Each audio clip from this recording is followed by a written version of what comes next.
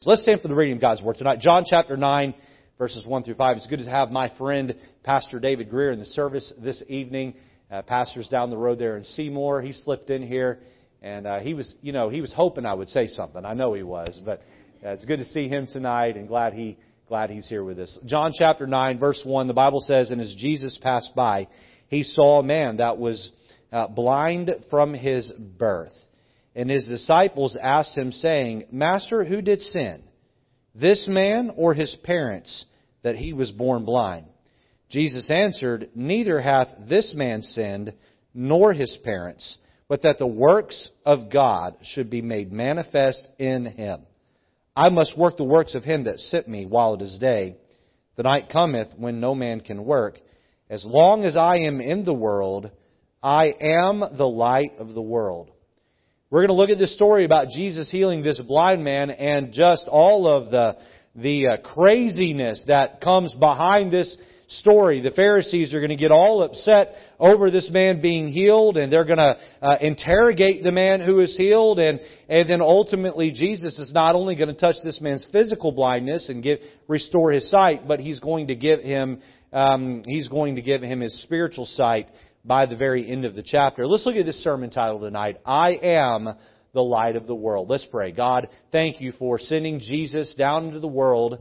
Lord, the world was quite dark when You entered into it. 300 years of silence from no prophet being given a word to speak. And Lord, much confusion about what truth was. And Lord, a lot of worshiping of ceremonialism and a lot of empty religion. And then, Lord Jesus, You came onto the horizon, shining the light of truth quite bright. And Lord, that light became a blinding light to the Pharisees, but Lord, it illuminated the path for so many who were seeking and searching.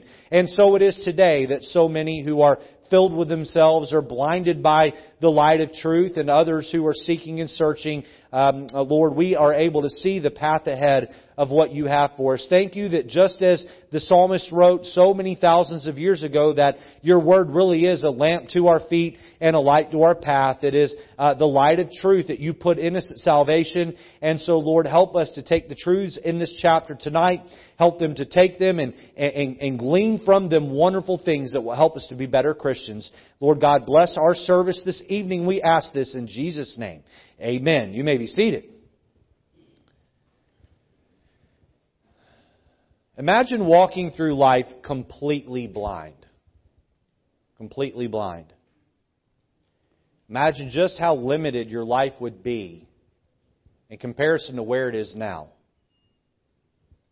Imagine no longer being able to drive. Imagine no longer being able to look at a smartphone or a computer screen. Imagine no longer being able to take in a movie or a TV show. Imagine no longer being able to sit on your porch and watch the sun rise or set. Imagine no longer being able to see a beautiful landscape or a wide open ocean or lake. Imagine never seeing a smile. Imagine never ever knowing that someone in front of you was sad because you could not see the expression on their face. Imagine for a moment being born totally blind. According to the CDC's website, there are 6 million Americans that have experienced severe vision loss, and there are 1 million Americans who are completely blind. Have you ever tried to walk around your house with a blindfold on for 20 minutes? I challenge you to do it. You'll see how frustrating it is to live life without your eyes. Imagine going a whole day and not seeing a thing. Imagine going the rest of your life and not being able to see. Now in John chapter 9, Jesus continues His teaching on light. Back in chapter 8, verse 12, He declared, I am the light of the world. He that followeth Me shall not walk in darkness, but shall have the light of life. He then goes back and forth with the Pharisees. We looked at that last week. Now He is going back to this truth. He heals a man of his blindness and right back into His statement that as long as I am in the world, I am the light of the world. He's going now to heal a blind man, not only of his physical blindness, but by the end of the chapter again, He's going to heal the man's spiritual blindness. As we go through the chapter, you can see how this man slowly comes around to who Jesus is. Look with me at verse number 11. The man begins by referring to the one who healed him as a man called Jesus. Look at verse number 11. He answered and said, A man that is called Jesus made clay and anointed mine eyes and said unto him, Go to the pool of Siloam and wash. And I went and washed, and I received sight. Then a little later in the chapter, he moves from calling him Jesus to calling him a prophet. Look at verse 17. They say unto the blind man again, What sayest thou of him that he hath opened thine eyes? He, this is the healed man now, said, He is a prophet. So a man called Jesus, now he is calling him a prophet. We see the progression of thought. Now look down at verse 33 and we see that he refers to him as a man of God. Verse 33, he says to the Pharisees, he says, If this man were not of God, he could do nothing. In essence, because he gave me my sight, he must be a man of God. Finally, the scales of his soul fall off and he sees Jesus not only as the healer of his physical eyes, but the giver of spiritual vision as well. Look down at verse number 36. Verse 36, And he answered and said, Who is he, Lord, that I might believe on him? And Jesus said unto him, Thou hast both seen him, and it is he that talketh with thee. And he said, Lord, I believe, and he worshipped him. So this man goes from calling him a man called Jesus to saying, I believe that you are my Savior. I believe that you are the sent Messiah. And you can refer back to verses 34 and 35. It is a horrifying thought to walk through life without physical vision. But imagine how hard it is to walk through life spiritually blind and then to be offered healing, but only to refuse it. So many people alive today are stumbling in the darkness of immorality and sin. Church, hear what I'm about to say. As a Christian with the Holy Ghost, you have light within you.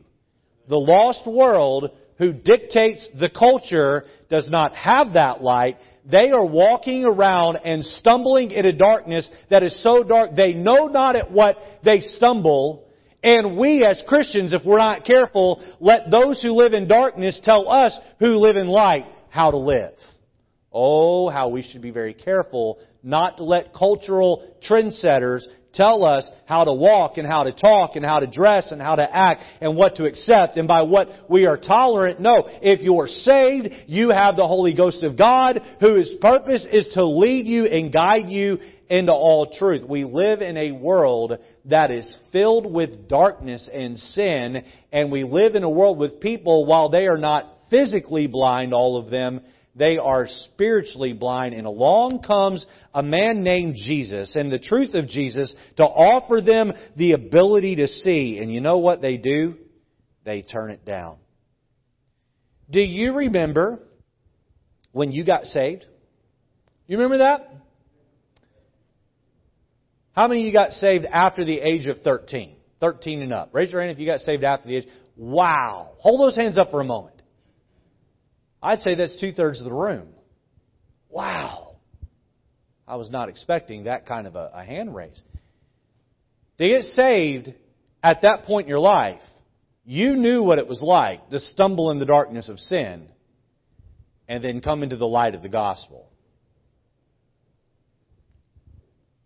Imagine being offered that light and saying, nope, I'm good being blind. I don't want that. Many are blind in this world to their own sin and its destruction. Jesus offers the life-altering power to give you sight and to save your soul. Now, for the believer here this evening, we must be tender to the blind world around us. I was at a conference just last month, and the preacher at the end of his sermon took blindfolds, and he blindfolded 4 teenagers and had them wander around the room and follow his voice. And they're very carefully trying to walk and step up on a platform, and it's the stuff lawsuits are made of. Amen? It was hilarious. It really was. And you know what? It gave a great visual. It gave a great visual of just how difficult it is to navigate the world blind. And you know what? Spiritually, all those people outside there, the walls of this building that are not saved, and even the ones in here that are not saved, all the people in this world that are not saved, that same visual is how they're wandering through life spiritually. And listen, we need to be tender to their blindness. We need to see them as blind. And we need to be quick and ready to swoop in and give them the light of truth. I have found in my experience of talking with others that a whole large chunk of our population who is lost is willing to be saved if someone would very carefully and lovingly just explain to them how to come to the truth. Putting the sermon together, I thought of Isaac, is it John Newton or Isaac Newton? Which one wrote Amazing Grace? John Newton there. The other one, he didn't invent gravity, he discovered it. All right? So, John Newton, who wrote Amazing Grace, how sweet the sound that saved a wretch like me. I once was lost, but now I'm found. Then he wrote these words, was blind, but now I see. You know what people want? People want to be able to see. People want truth. People are hungry for truth. And not everyone's going to accept it, but I have found many will listen and let you walk them into the light. We must be tender to show them that truth. Let's jump into the outline tonight. We're going to look at 3 thoughts out of John 9. We're going to cover the whole chapter as we consider the truth that Jesus is the light of the world. Number 1, notice God's purpose in our problems. God's purpose in our problems. Look with me at verses 1 and 2 and notice letter A, the disciples' assumption. The disciples' assumption. Look down at verse number 1. And as Jesus passed by, He saw a man which was blind from his birth. And His disciples asked Him, saying, Master, who did sin, this man or his parents, that he was born blind?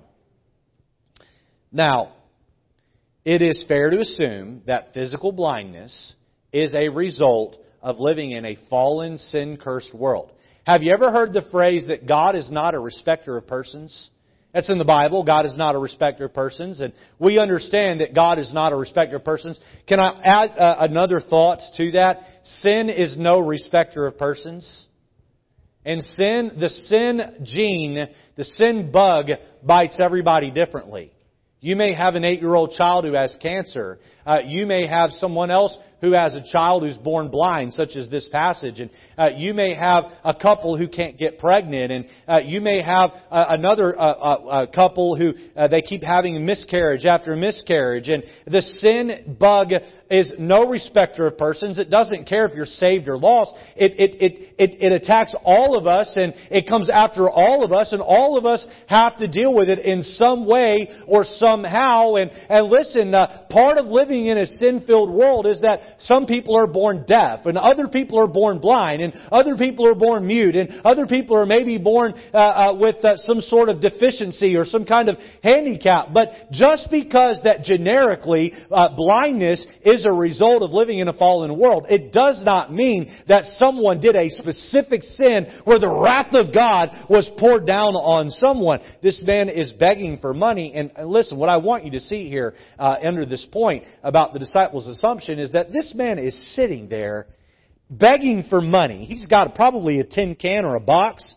And he's blind. And you can tell by looking at his eyes that he's blind. And he's begging for money. And here comes Jesus, the most compassionate person to ever walk the earth. Here comes Jesus slowly walking by this guy. And the disciples don't stop and think, I wonder if Jesus is going to heal him. No, the disciples decide they're going to have a cold-hearted theological discussion about who sinned. Did this guy sin? Or did his parents sin? You know what? Sometimes we can be so methodical and cold-hearted in our approach to other people and their brokenness that we lack the compassion to actually help them. Letter B, we see Christ's answer. Look down at verse number 3. Christ's answer. Jesus answered, "Neither hath this man sinned, nor his parents." Now that doesn't mean they had never sinned. All right, keep it in context. What this means is that this man is not born blind because of a sin by him or his parents. Neither hath this man sinned nor his parents, but here's the reason for his blindness, that the works of God should be made manifest in him. Jesus continues, "I must work the works of him that sent me while it is day. The night cometh when no man can work." Jesus says, as long as I am in the world, I am the light of the world. It might be hard for you or I to comprehend, but God allows people to be born with maladies or handicaps because they bring Him a greater glory. These tests that are done during a woman's pregnancy to determine some sort of mental handicap so that moms and dads can abort, those tests break my heart. They just break my heart. When we were pregnant with our children, they asked us if we wanted to run these tests. And both Angela and I said, no, it does not matter if our child is handicapped, going to be born handicapped. We want to have that child all the same, and we're going to love them all the same. And that is not going to play any factor on whether or not we hold on to the pregnancy and hold on to the babies. And listen, I think about children who are born with Down syndrome. You know, they live, and I've known many folks with Down syndrome, they live with a special joy in their heart and their life. You think God does not look down from heaven and enjoy them? You don't think that they maybe don't enjoy God on a different level that me and you do? No, I know that they can have stresses and problems in life, but there's more of a innocency and a carefree spirit about them, and there's a closer connection that they're able to have with the Lord. God made them so that His works could be manifest. God made them for His glory. Let me also add here that God, listen up, this is so important, God owes you and I no explanation as to why anybody is born with any malady. If God were to give you a child that was in some way handicapped, there's no room there for you to be bitter toward God. You say, easy for you to say, you have two healthy children. And while that's true, theologically we need to make sure we're clear on this. God does not revolve around you. You were born to revolve around God. That child was born to revolve around God. And if that child gives God any glory through his existence and being, He is that child's creator, not you or I. We need to worship the Lord. Other times, God allows blindness or a handicap to happen after someone is born so that God can receive great glory and praise. Inside the hymnal that's just down below your kneecaps there, in front of you, you will find many written by a woman named Fanny Crosby, maybe the most famous hymn writer in our Baptist circles. Fanny Crosby became blind after an accident at the hospital in shortly after her birth.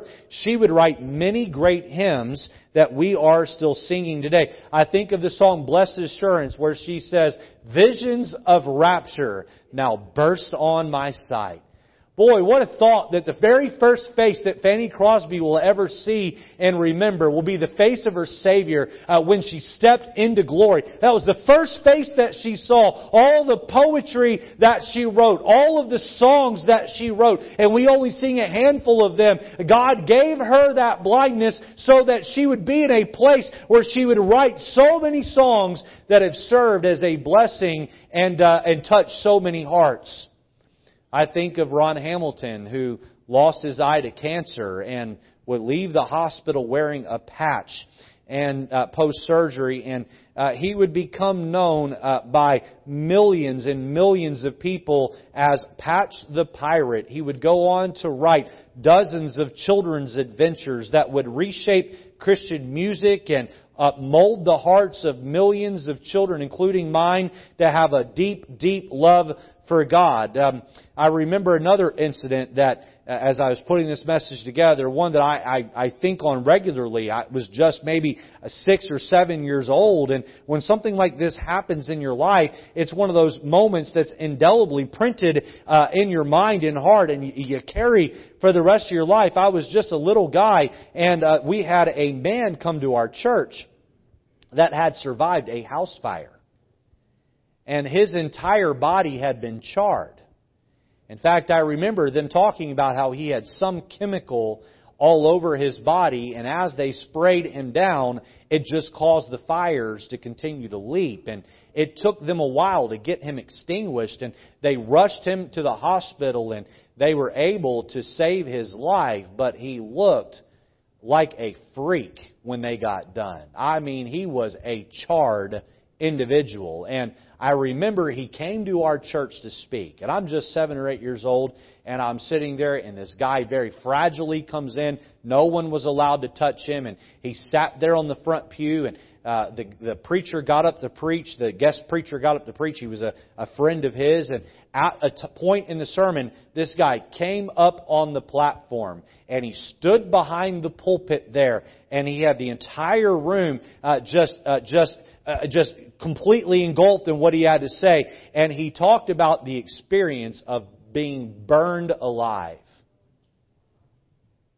And then he put his little finger out and he said, if there's anyone here today that is lost, you don't want to live for eternity what I experienced for 5 minutes.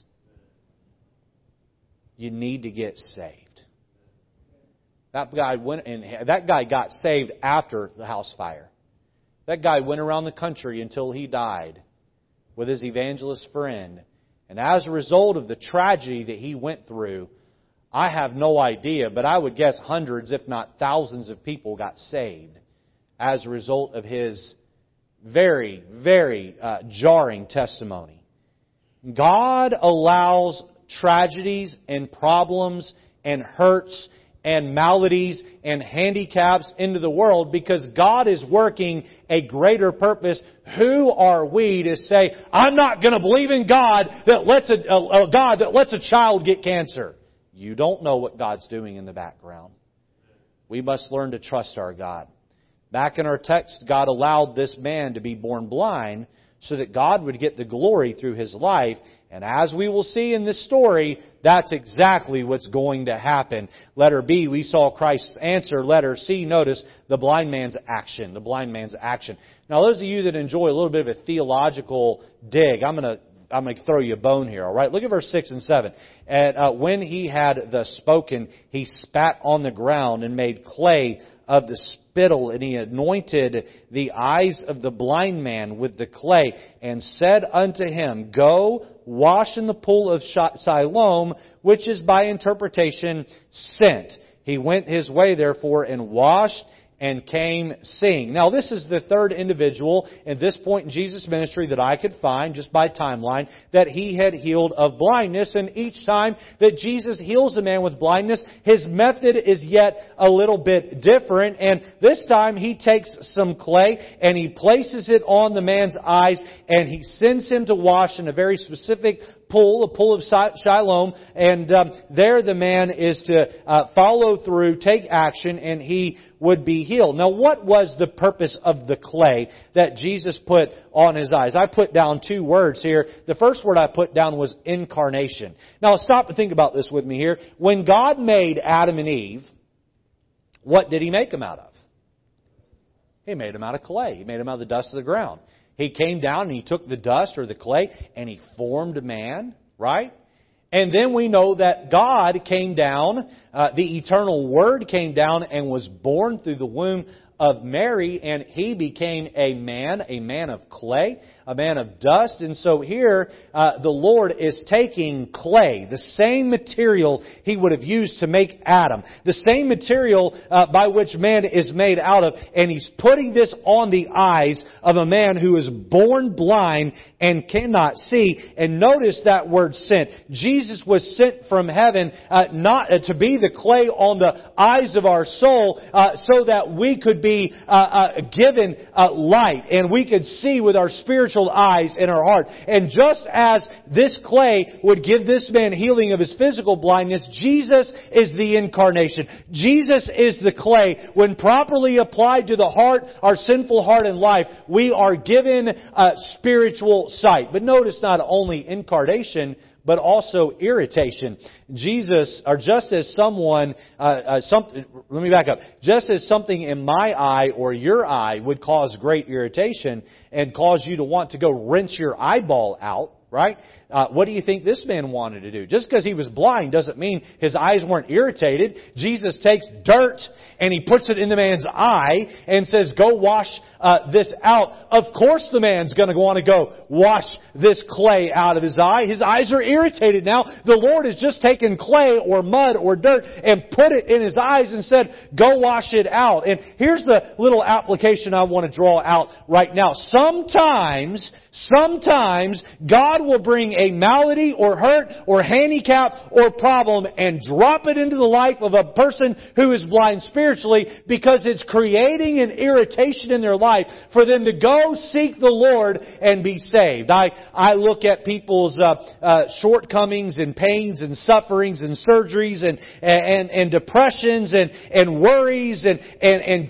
job firings and loss of house and all of the bad things that can come. I look at them not as a problem, but rather I look at them as an opportunity. I guess it's probably once or twice, sometimes more than that, a week. Somebody will text me or call me and they'll say, Pastor, pray for my friend or pray for my family member because they have cancer or they have this problem. And I'll ask this question every time. Is your loved one saved? And a lot of times the answer is no. And if you've called me that way, then what I have told you is, well, let's pray God uses this to bring them to salvation. Amen?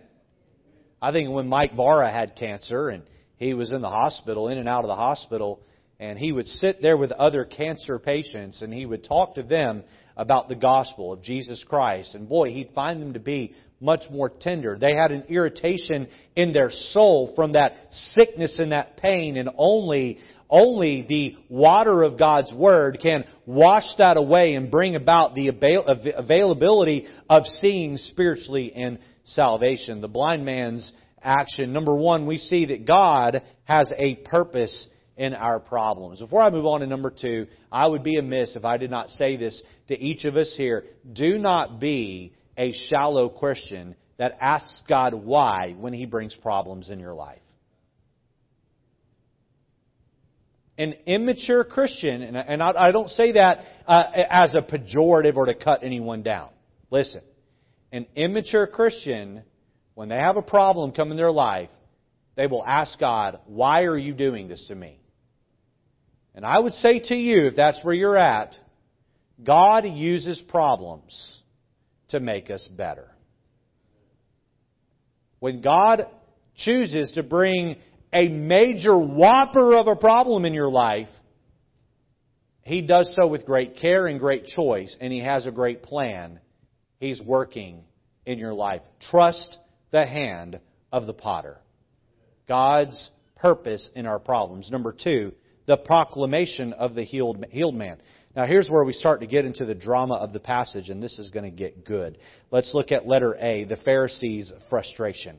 The Pharisees' frustration. Look down with me at verse number 8. So Jesus heals this man, and He just He sends the man to wash his eyes. And now the man has heard the voice of Jesus. He's not seen Him, obviously. He was blind, interacting with Jesus. And Jesus has put clay in his eyes. He sent him to wash. The man washes his eyes, and he's now a distance from the Lord, and he doesn't know where Jesus is. But yet now he can see, and now there's a buzz around this man. Look at verse 8. The neighbors, therefore, And they which before had seen him that he was blind said, Is not this he that sat and begged? Some said, This is he. Others said, Nah, he is like him. Nah that's in the Greek. Amen. But he said, I am he. I am he. He declares, Yep, I'm the guy. I was blind. I was begging, but now I can see. Verse 10, Therefore said they unto him, How were thine eyes opened? He answered and said, A man that is called Jesus made clay, and anointed mine eyes, and said unto me, Go to the pool of Siloam and wash. And I went and washed, and I received sight. So he just gives the details. He just gives the hard facts. Then said they unto him, Where is he? He said, I know not. So some debate breaks out among his neighbors about whether or not he was the same man who was born blind. Finally, he speaks up. He declares that he indeed was that blind man. This is a miracle. So they take this man to the Pharisees. Look at verse 13. They brought to the Pharisees him that aforetime was blind, and it was the Sabbath day when Jesus made the clay and opened his eyes. Then again the Pharisees also asked him how he had received his sight. He said unto them, He put clay upon mine eyes, and I washed and do see. Therefore said some of the Pharisees, This man is not of God, because he keepeth not the Sabbath day. Others said, How can a man that is a sinner do such miracle? And there was a division among them.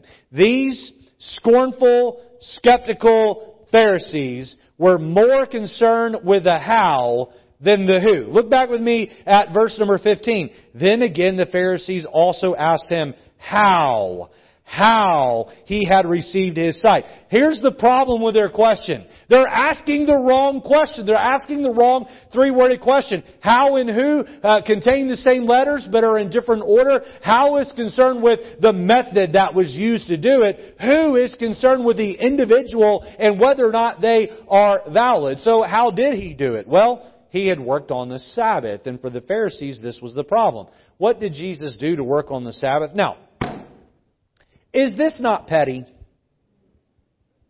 He made clay. Do you know what it takes to make clay? A little bit of water and some dirt. You want to tell me that didn't happen on a regular basis on the Sabbath day? That someone didn't make clay or mix water and dirt? I really would like to ask an old Pharisee, if I could get in the time machine and go back, what am I allowed to do on the Sabbath day? I mean, I know I can get my ox out of the ditch because Jesus picked on them for that. But other than getting my ox out of the ditch, what am I allowed to do? And by the way, this was not the teaching of the Old Testament. This was the teaching of their Talmud, which was a commentary on the Old Testament. These were not the laws of God. These were the made-up laws of man. They were holding Jesus to a standard that was not in the Bible. He had made clay. Okay, what a great offense. He placed the clay on the man's eyes. Oh, now we're really getting into some dangerous territory here. And then he sent the man to wash, and because the man's blindness was taken away, he performed a miracle. These three actions by the Talmud were considered work. And this was strictly forbidden on the Sabbath. Here's the other question I have as I've studied through this. Who added to the Talmud that you can't do miracles on the Sabbath? Because none of them could do miracles. So what was that doing in there? Maybe they penciled it in, Brother Russo, just to pick on Jesus. I don't know. I don't know how that worked. The Pharisees were not conservatives. The Pharisees were preservatives. You know, what's a conservative? A conservative is someone who believes that what they have received in their heritage is good, but maybe could be improved upon. And so we're going to take the fundamentals of what we received, we'll look at those things that are new, and we'll look to improve as we move forward. A preservative says, no, we're going to preserve exactly what we have, and we're not going to change it not one little iota, because we don't want it to be messed up. And because the Pharisees were preservatives, not conservatives, they could not break out of the old Mosaic mold, and the Pharisees wanted nothing to do with Jesus. Remember what Jesus said in Matthew 5:17. He said, I did not come to destroy in the law and the prophets, I came to fulfill. I came to fulfill. They weren't interested in fulfillment. They were interested in holding it right where it was. So we see the Pharisees' frustration. This man has been made whole. He was born blind. And by the way, here's another little thought on this. The fact that he was born blind, that matters. Because if he had become blind after he was born, well, they can just say, well, whatever caused the blindness went away. But the fact that the man was born blind and now he was made whole, there was no questioning this was a whole, real miracle. This was an authentic miracle that they could not call into question. But now they're going to question if this is even the same guy. So we see the Pharisees' frustration. Notice number 2, the parents' fear. The parents' fear. Look down at verse number 18. But the Jews did not believe concerning him that he had been blind and received his sight, until they called the parents of him that had received his sight. So they already had their minds made up. They just had to prove the narrative that was in their heart. Jesus could not be good. He was not good. And they were going to find a way to make sure that that narrative held solid. 19. And they asked them, saying, Is this your son, who ye say was born blind? How then doth he now see? His parents answered them and said, We know that this is our son, and that he was born blind. But by what means he now seeth, we know not. Or who hath opened his eyes, we know not. He is of age. Ask him. He shall speak for himself. Why are the parents being so shifty? Look at 22. These words spake his parents, because they feared the Jews. For the Jews had already agreed that if any man did confess that he was Christ, he should be put out of the synagogue. Therefore said his parents, He is of age, ask him. I found this passage to be intriguing. And I wanted to know more, so I did some digging. To be kicked out of the synagogue would have placed you in the camp of being labeled a publican and a sinner. You see, publicans and sinners were not allowed in the synagogue. These were the crowd of people, those were a part of the crowd of people who had been expelled. So when the Bible tells us that Jesus was with publicans and sinners, who was Jesus with? He was with the people who the Pharisees had turned up their nose to and had kicked out of the synagogue and said, You're not allowed here. And Jesus said, They maybe don't want you, but I love you and I'll help you. Now, here you have these parents who have their whole social status wrapped up with the community. And part of the community in the Jewish world would have been to be in the synagogue and to be able to worship the Lord there. And now they're being threatened with being excommunicated and kicked out. And so their son is made whole and now they're put in a difficult spot. Do we give credence to Jesus and say He must be the Christ? Or do we find a way out of this? So they did what they shouldn't have done. They chose the old-fashioned method of passing the buck. We know he was born blind. Ask him. We're out of here. I have been a part of one church in my life that ruled over the people with fear. It's not a healthy environment.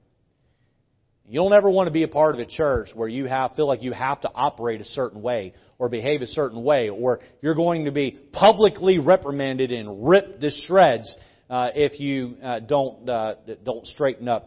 I know of one such meeting within this particular church that happened where they called a meeting and brought everyone forward and sat them down in the front third of the auditorium, and the pastor turned off the live stream and turned off the mic after the service, and he said to them, These people have been kicked out of the church, and if we catch you having any contact with them, whether it's face-to-face or social media, we will throw you out of here as well. That's not a church, that's a prison. All right, that's not healthy. And that's where these parents were. That's exactly the environment that the Pharisees had harbored. Letter C, we see the healed man's fortitude. The healed man's fortitude. That word fortitude means the ability to stand in the face of adversity. And that's exactly what this guy's going to do. Because the Pharisees now are going to come after him to try to discredit him. Look at verse number 17. Verse 17. They say unto the blind man again, What sayest thou of him? That he hath opened thine eyes. He said, He is a prophet. He is a prophet. Now this was not a designation that the Pharisees were comfortable with. That meant putting him on the same level as Elijah and Elisha and Samuel and Moses. To give him this title would be problematic for the Pharisees. But this healed man was not finished. Look down at verse number 24. Verse 24. Then again, called they the blind man. So they called the blind man in, ask him how it happened, throw him out, bring the parents in. The parents won't answer, so now they bring the man back in. 24. Then again, called they the man that was blind and said unto him, Give God the praise. Now that phrase also caught my eye, so I drilled down a little bit there in my studies this week. And here's what I found. Give God the praise appeared to be an oath that one would take to tell the truth, the whole truth, and nothing but the truth here in their religious court. So when they say, give God the praise, what they're saying is, swear under oath that what you're about to tell us is true. We're going to hold what you say as testimony. And part of the reason why we believe that give God the praise, or I would believe that give God the praise would appear to be an oath, because we go back to Joshua 7:19. Joshua said unto Achan, My son, give, I pray thee, glory to the Lord of Israel, and make confession unto him, and tell me now what thou hast done, hide it not from me. So the same verbiage is used on Achan when Achan is expected to give testimony before the council of Moses on whether or not he had stolen the goods from Jericho. Go back with me at verse number 24 here, or 25. Where are we at? 24. Then again called they the man that was blind and said unto him, Give God the praise. We know that this man is a sinner. He answered and said, Whether he be a sinner or no, I know not. Oh, this is one of my favorite phrases in the book of John. Look here. One thing I know, that whereas I was blind, but now I see. Amen? He said, hey, look, you can ask me if he's a sinner or not. I'm not here to tell you all that. All I know is that I was blind and I couldn't see a thing, and this man came along and he changed my life. I meet people who are so skeptical to the gospel. And they want to defend and fight over the technicalities of whether or not the Bible is real and true, or whether or not God is real or true. And they want to get into the weeds with these technical arguments, and they want to question Christians and say, well, defend yourself. And I just want to say this, I don't have an answer for every little technicality you can throw at me, but I know this. I was once a blind little boy that could not see the Lord, and one day Jesus came down and He saved my soul. I once was blind, but now I see. And I have watched over the many years I've been saved, and especially at a higher level of concentration as a pastor, as God has taken many of your lives and He has changed them, and He has saved you, and He has taken off the scales of spiritual blindness, and oh, the goodness of God in each of your lives. This week, I walked through a little bit of a valley of discouragement, going through some things in my heart and mind, and I shared this with my soul winning class last week, at least this part of it. You know, oftentimes when I'm discouraged, you know what it really comes down to for me? My own pride. I'm just being very honest with you right now. I don't like the way someone talks to me, or I don't like the way someone maybe ignores me, or I don't like the way that someone responds to a request that I have, and I get enough of those, and someone is gossiping about me behind my back, or word gets to me that someone's wanting to go their own way, or I have some wandering sheep in the flock that are heading off in a bad direction and making poor choices with their life, and you know what? Sometimes when I'm getting into a valley of discouragement, I've got some pride flag there, and the Lord is saying, hey, right there, I'm working on you, son. That right there needs to go. That pride needs to go. You need to stay humble. You need to keep your feet on the ground. You need to keep your feet in the dirt. Remember by whence you came. Remember that you're just my servant. Remember you're just preaching the truth. But this week, I was walking through a little bit of a valley of discouragement, and I was talking to my wife about it, and she's doing a Bible study that she's getting ready to teach at the teen camp this coming week and on Thursday, and we got to talking about her material, and that got me thinking that maybe I got some stinking thinking going on, and I began to pray and say, Lord, show me the hand of goodness that you've put in my life. And He said, well, if you'd open your eyes and you look out at the church congregation that I've called you to pastor, you would see all kinds of people's lives where people were walking through life blind, and because of me using you in their life, they now can see. Marriages that have been restored, and people who are walking through life with discouragement and struggles, and people who are drunk who've been given freedom in sobriety, and other people who were on the brink of great discouragement and giving up for God. And I have used you to strengthen marriages, son. I have used you to bring about salvation in many souls. I have used you to baptize people. I have used you to proclaim the gospel. People's lives have been touched and changed. Hey, my son, I have used you. There were those that were once blind, but now they can see. And I want to say this evening that you don't have to have every answer under the sun. I think you need to study to show yourself approved unto God. I think you need to be able to rightly divide the word of truth. But if someone throws at you an argument that you can't answer, you just look at them and say, you have to answer me a question. How come my life has changed because of the grace of God? Explain that one to me, buddy. Here the Pharisees are being skeptical, and they're scorning Him, and they're cross-examining Him. And I can just see Him getting antsy and frustrated. Look, guys, I haven't been able to see my whole life, and you're holding me here in this room, and you're making me answer questions I've already answered. Will you just leave me alone? Look down with me at verse number 26. Then said they to Him again, what did He to thee? How opened He, there's that how again, how opened He thine eyes? He answered them, and you can just see His frustration. I have told you already, and you did not hear. Wherefore would ye hear it again? Will ye also be His disciples? Now He's getting snarky with them. Then they reviled Him and said, thou art His disciple, but we are Moses' disciple. We know that God spake unto Moses, but as for this fellow, we know not from whence he is. The man answered and said unto them, why herein is a marvelous thing.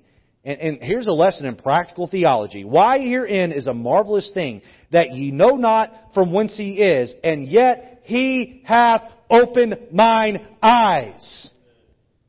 Now we know that God heareth not sinners, but if any man be a worshipper of God, and doeth His will, him He heareth. Since the world began, was it not heard that any man opened the eyes of one that was born blind? If this man were not of God, he could do nothing. They answered and said unto Him, thou wast altogether born in sins, and dost thou teach us? And they cast Him out. Oh, they go back to the same assumption that the disciples had. Well, this man was born in sin. Who is he to teach us theology? You know what this says to me about the Pharisees? Take your Bibles, by the way, to Psalm 27. You know what this says to me about the Pharisees? This says they lost the argument. And instead of actually debating him on his merit, on the merit of the argument, they just threw him out. They just threw him out.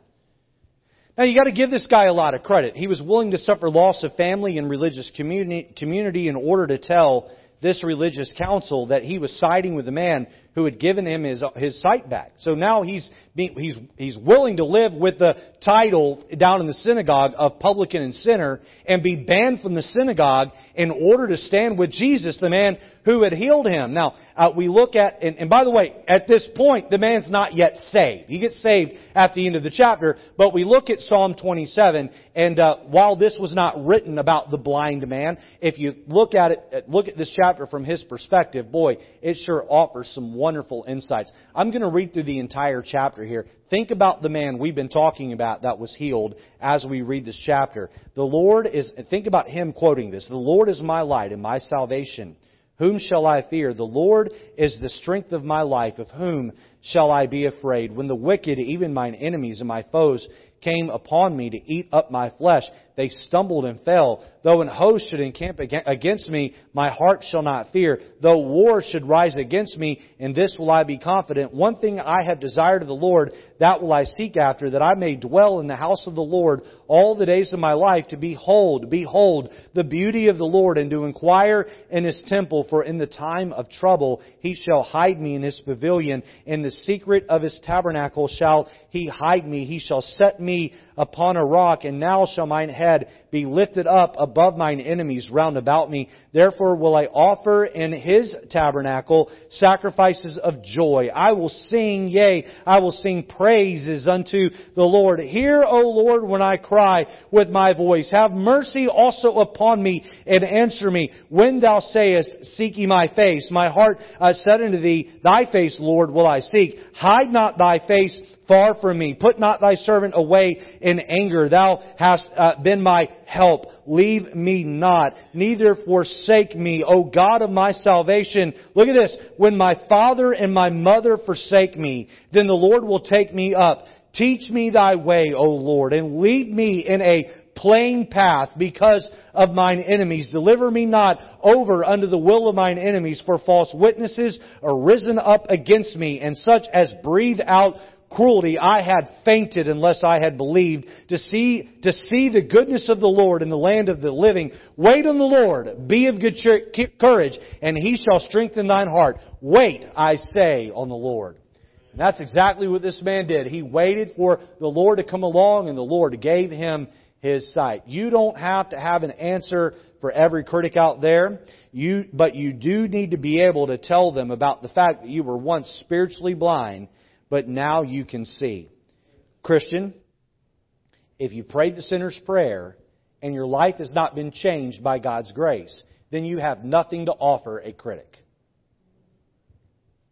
So many people, they get saved, but they don't change their friends, they don't change their music, they don't change their TV habits, they don't change their language, and they go through life, and the only thing that's different is they show up to church once a week or twice a week, and they wander through life, and they're exactly the same person they were. In fact, if you look at the person's lost parent, you don't really see any difference in behavior between them and their lost parent. And then a critic wants to question you on your salvation, and not only can you not answer them on an intellectual level, you have nothing to offer in a changed life as to why God is real to you. Oh, may God's grace actually have changed your life so that you have something to show. Lastly, number 3, we finish with this: God's prerequisite for salvation. Letter A, we see spiritual craving. Spiritual craving. Look with me at John chapter 9. We're going to look at verse number 35. Jesus heard that they had cast him out. And when Jesus had found him, He said unto him, Dost thou believe on the Son of God? What a whirlwind of a day for this man. He had gone from being a blind beggar, sitting outside the tabernacle, or rather the synagogue. He gained his sight and lost his family and his religious community all on the same day.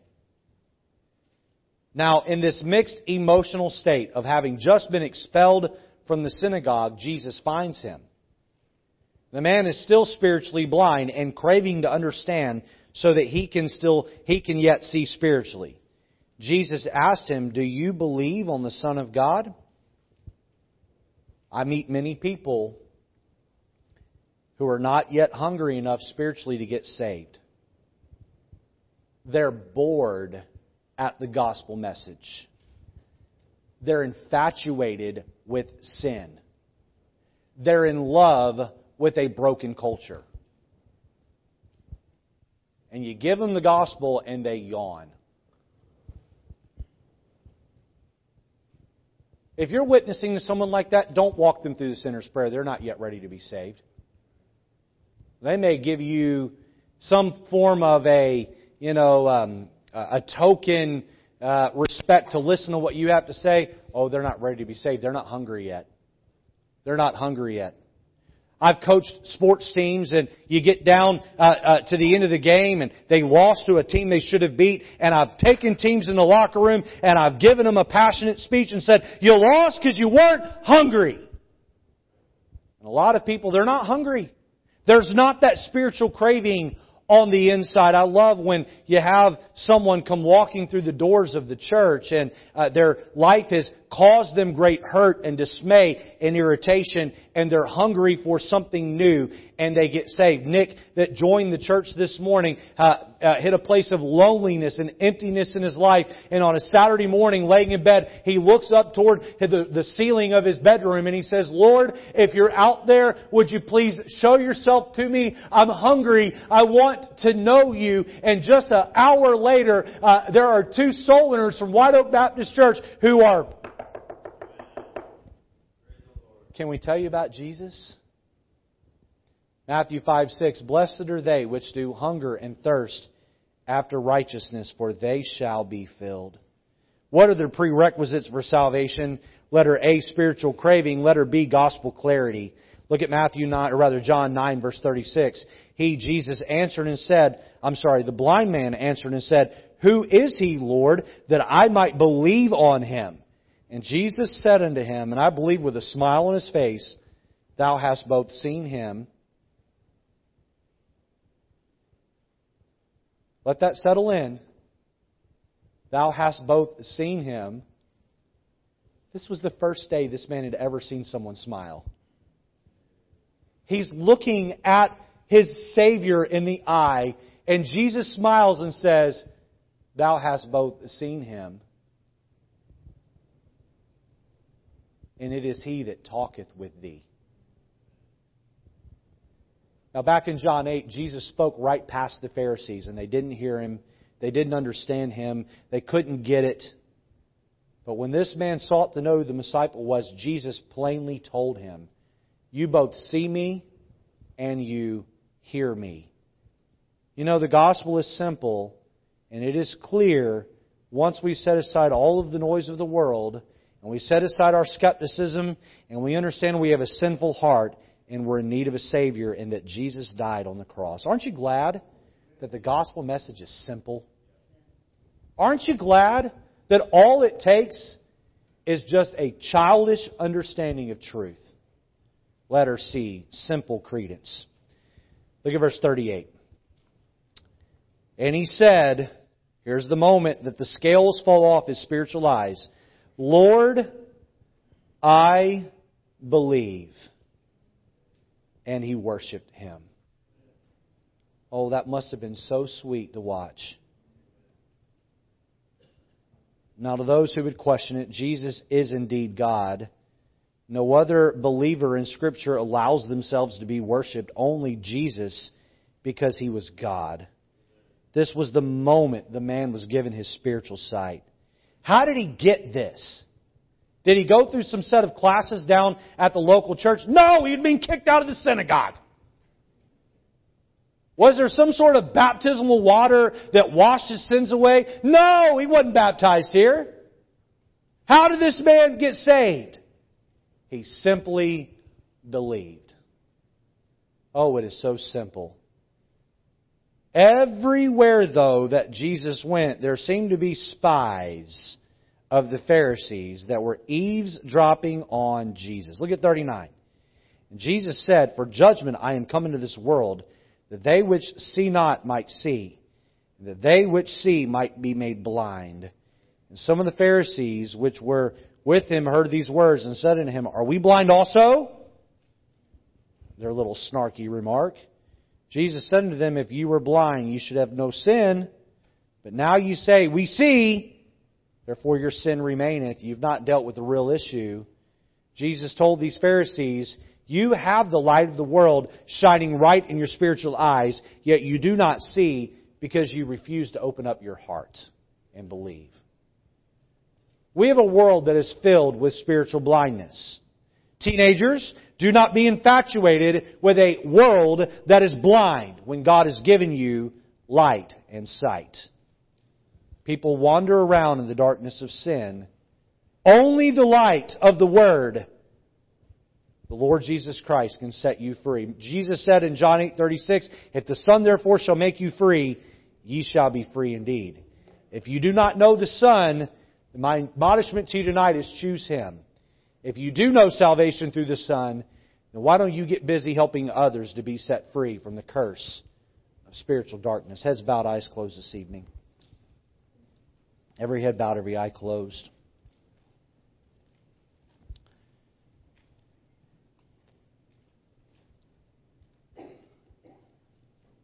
Lord God, would you work in our hearts this evening?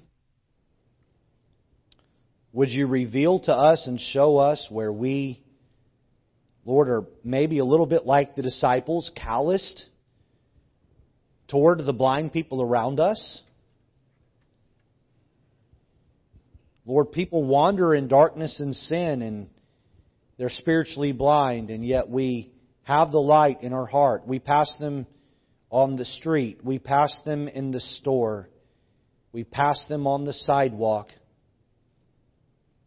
We pass right by and seem to not care that they're wandering around in spiritual blindness.